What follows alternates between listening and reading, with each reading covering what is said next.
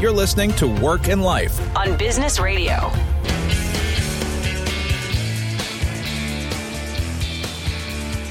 Hey, welcome back to Work and Life. I'm really glad you're here. I'm your host, Stu Friedman. I'm the founding director of Wharton's Work-Life Integration Project and of our leadership program. And I am founder also of Total Leadership, which is a management consulting and training company dedicated to helping individuals and organizations find harmony among the different parts of their lives while improving performance in all of them. It is possible, folks.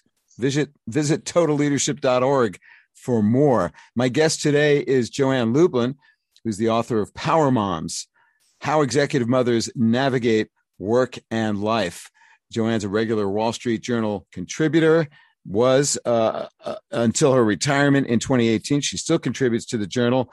She was the management news editor there, working with reporters in the U.S. and in Europe. And in her new book, Power Moms, she offers great advice based on the experiences of the 86 people that she studied. And I was proud to be one of the endorsers for this book because it's such an important idea with some real practical advice about how we need to create greater parity, greater equity among all people, men, women, to have access to the different parts of their lives that matter to them, and that they can pursue those with freedom and with support. And this book is a step forward in that direction. So, Joanne, we were talking before the break about what else employers can do. What else do you want to mention here in the brief time that we've got about what an organization could do if they want to get started now, if they haven't really thought about these issues?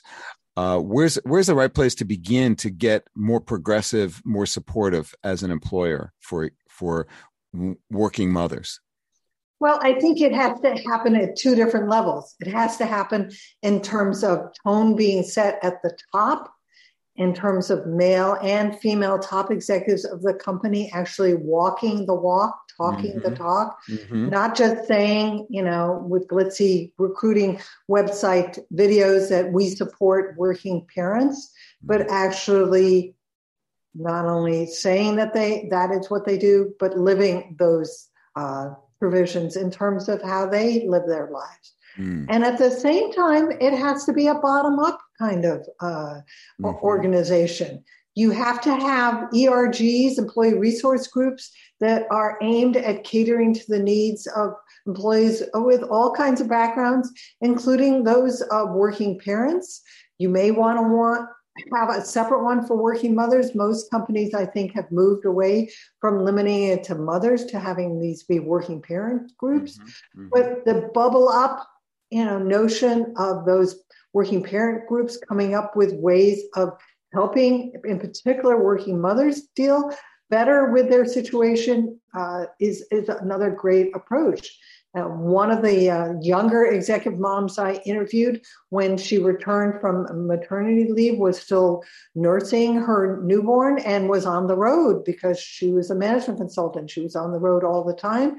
She was, pumping milk and running through airports at the end of her 4 days every week on the road, carrying 2 suitcases, one with her clothes and one with the bottles of express milk. But sometimes she had clothing in the second suitcase and the milk leaked. Oh. And and therefore ruined the clothes. And so she talked to one of her clients when she got back at a law firm about this. And he said, well, we ship home the breast milk of our associates and partners who are traveling. That's a good solution. And she thought, now there's a good solution. And they had recently started a working parents ERG at this management consultancy. So she went not just to the members who all thought it was a great idea. She went to the executive sponsor of this employee resource group, who happened to be a high-ranking executive woman who had already had her children. Mm-hmm. And that executive sponsor became the advocate for the working parents group. And the company started out on a pilot basis on a regional level to see if this would work. It worked very well. And then they rolled it out nationwide. And then they extended it to the male partners whose wives wanted to travel with them on business trips, who perhaps were also nursing mothers and who either, weren't working or weren't working somewhere where their mail could be shipped back by their employer. And because the wives were traveling with the male management consultants, the consultancy paid to ship home the wives' mail as well. And that was a bottom-up initiated change in their benefits. Yeah, so it requires a kind of creativity and really attending to the very practical needs that emerge that you just can't plan for. I'm sure that woman did not expect to have the problem of her clothes being ruined by leaky milk when she was thinking about having children.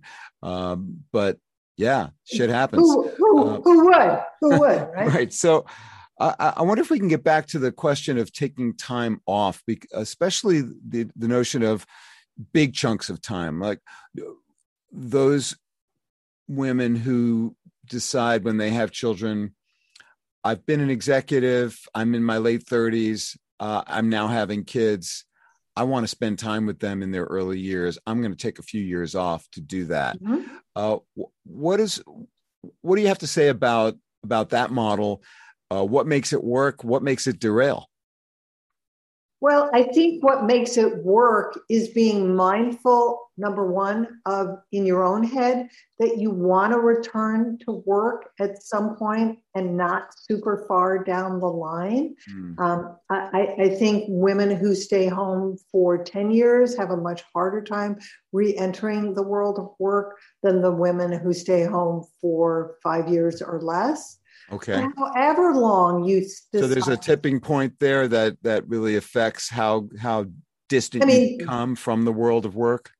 Well, it kind of depends on how connected you remain while you're away. I don't think it's impossible to rejoin the workforce after being away for 10 years. I just think it's harder. And I think what's important is to remain involved with your professional network, however limited your energy and time is for doing that, but not get yourself totally disconnected. And to the extent you can get involved with a nonprofit while you're trying to raise your children, get involved in a way that not only takes advantage of your current skills, but maybe helps you develop a new skill. And don't look for nonprofits where they're not going to be taking advantage of either one of those categories. And the third thing to keep in mind is if you are lucky enough to work in an industry where they have an alumni program, which most of the major management consultancies do, join the alumni organization. In addition to your or maybe wider create one if there isn't one in your particular industry sector or your company, right? It's possible to generate a community, and it's a lot easier to do that these days and in don't the digital give up, age. And don't give up your membership in professional organizations because a lot of professional organizations obviously have not been able to have their conventions for the last year and have, in some cases, been meeting virtually. I wonder, as offices reopen and conferences reopen, to the extent that people are going to continue to work from home, if they will be able to attend conferences still virtually. And that, too, is an option. Another thing to think about is when you are ready to re-enter the workforce, is look for companies, whether it's the employer you used to be at or a new employer that has a returnship program. As many do and have been catching on in recent years. And the whole idea of a returnship program is it's essentially being an intern again. They're generally paid. They generally last for about a year. It's a way for you to test the waters, the employer to sort of try you out, as well as bring you up to speed on technology and other changes and advances in your particular profession or your particular area that you have not been able to keep up with. And at the end of the year, everybody decides, both sides, whether this is going to work or not. Mm-hmm. Right. So, much of what you've gleaned from this study, naturally, because you're dealing with executives, is for an elite cadre of working mothers. Are there implications for the broader workforce from what you've observed and learned from your research? Broader implications in terms of returning from work after a long generally absence? Speaking, for what working mothers can and should be doing to succeed both at work and at home. Sure, and I think you're absolutely correct. This is a fairly elite group of women. Mm-hmm. These are women who got to be executives, some cases before they had kids, in other cases after they had kids. But because they are executives with children, they have financial resources that the ordinary rank and file working mother does not. Right. But on the other hand, working mothers all know the importance of having a village, because it takes a village to raise children. And they all understand the importance of reaching out, not just to friends and members of their professional network, but relying to the extent that they are available or interested in the extended family networks. Mm-hmm. Mm-hmm. And there was this great example in the book in which this younger power mom, who is a top executive now at IBM, she and her husband were at that time both IBM executives who were both being offered a chance to relocate to corporate headquarters in suburban New York. Mm-hmm. But it would mean they were going to have to relocate from several states away and move to suburban Connecticut, where they not only knew no one, but they had no family. Mm-hmm. And she is of Korean background. Both of her parents emigrated from Korea and were small business owners at this time. She and her husband had 2 little boys, and she reached out to her mom and dad for guidance as to how they should handle what was going to be a rather difficult move. Now, for a woman who is not has those financial resources, of course, she could have paid for a childcare provider, but she really didn't want to go that way. And I think I know where this is going. And her mother and father both offered to sell their businesses and come live with this executive and her husband and help them raise their kids. And her husband was cool with that. He was. And when she asked her mother why she would be willing to essentially give up this business that she'd spent many years trying to get going, her mom said, because your sun is rising and my sun is setting. I love that metaphor, and I can relate directly to it as a grandfather. So it's fascinating to hear of that tale, and I'm sure you heard others like it. Let me just remind listeners, this is Work and Life on Business Radio, Sirius XM 132. I'm your host, Stu Friedman, and I'm so glad you're joining us today. I'm speaking with Joanne Lublin. She is the author of Power Moms, How Executive Mothers Navigate Work and Life. One of the really interesting things about your study, Joanne, is that you talked to the daughters of the boomer executive moms. What did you learn from them? Well, it's interesting because, of course, I also, separate from those 25 daughters, I also interviewed my own daughter, Abra, who was that toddler who was screaming, "Mommy, don't go, Mommy, don't go." And so the 25 daughters of the boomer moms came to their experience with different reactions. Many of them feel a great deal of respect and admiration for all that their boomer moms not only had to fight against in terms of stereotypes and resistance for trying to combine life and work, but also a great deal of admiration for how much their moms had achieved in terms of becoming highly successful executives in the business world. However, however is coming. A number of those adult daughters don't want to be just like mom because they saw how stressful it was for her to be a trailblazer, how demanding it was, in particular for those who were public company CEOs, and how much the moms had to travel.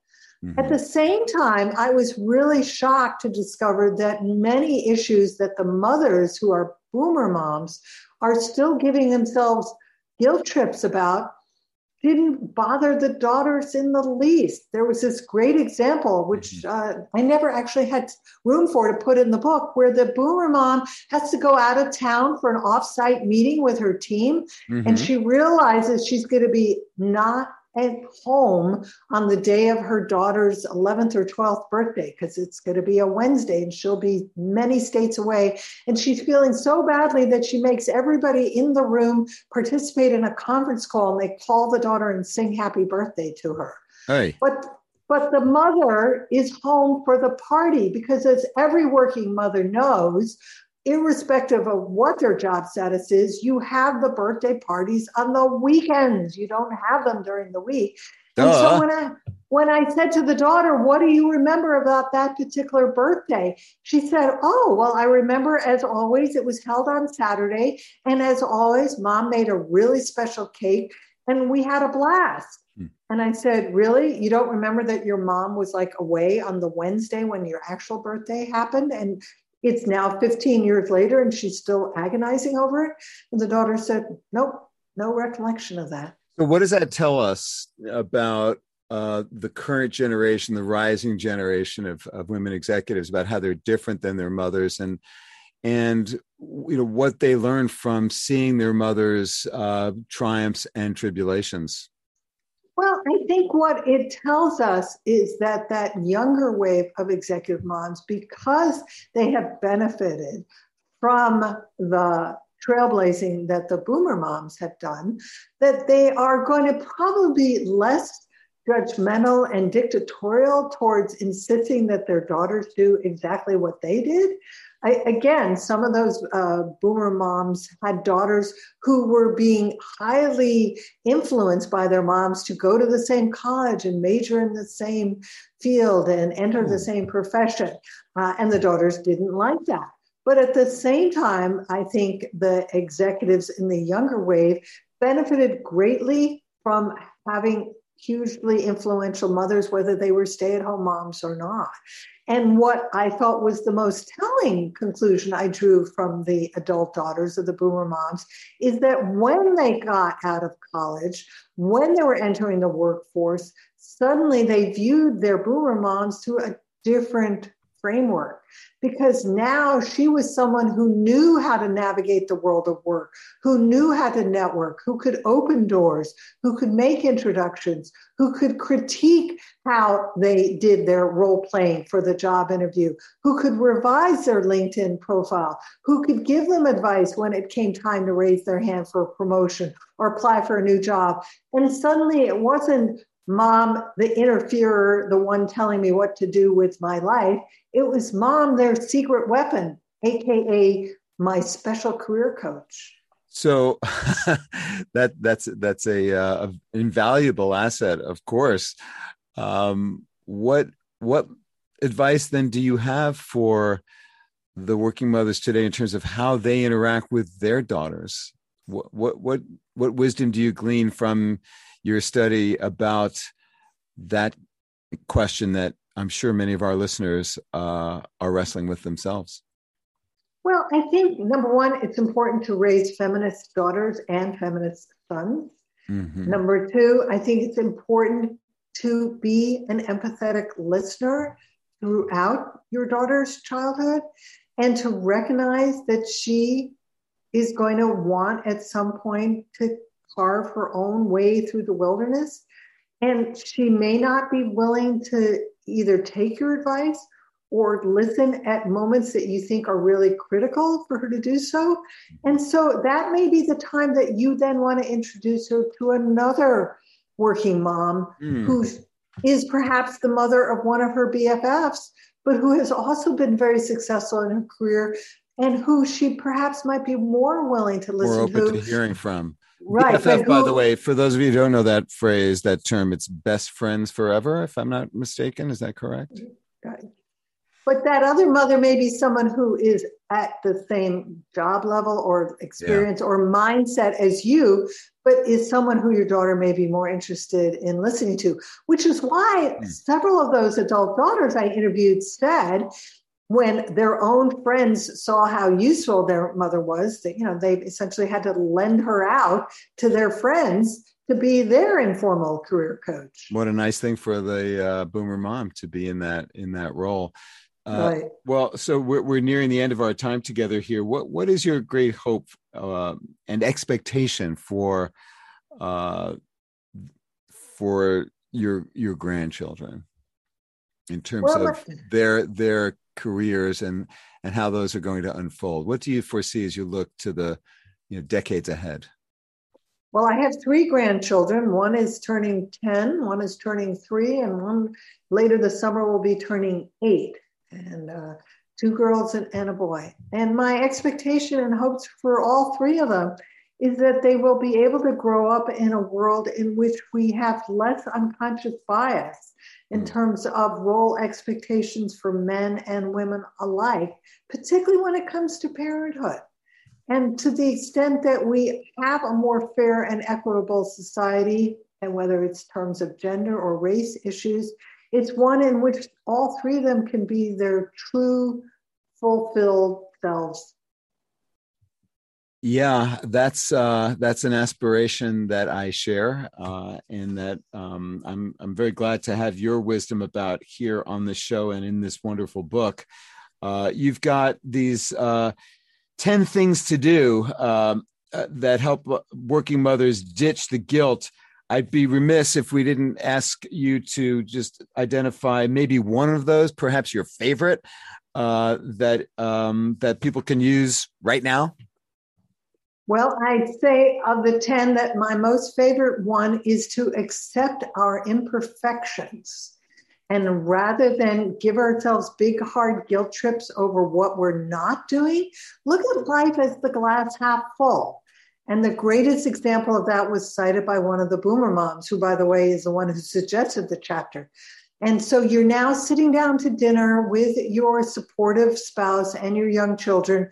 And once again, you're not sitting down to dinner until 7 o'clock because you had a deadline for work. Rather than give yourself a big hard time over, oh my gosh, it's 7 o'clock and we're not yet eating, celebrate the fact that, guess what? I'm getting to eat with my family, and isn't it wonderful? And I'm not perfect, and that's okay.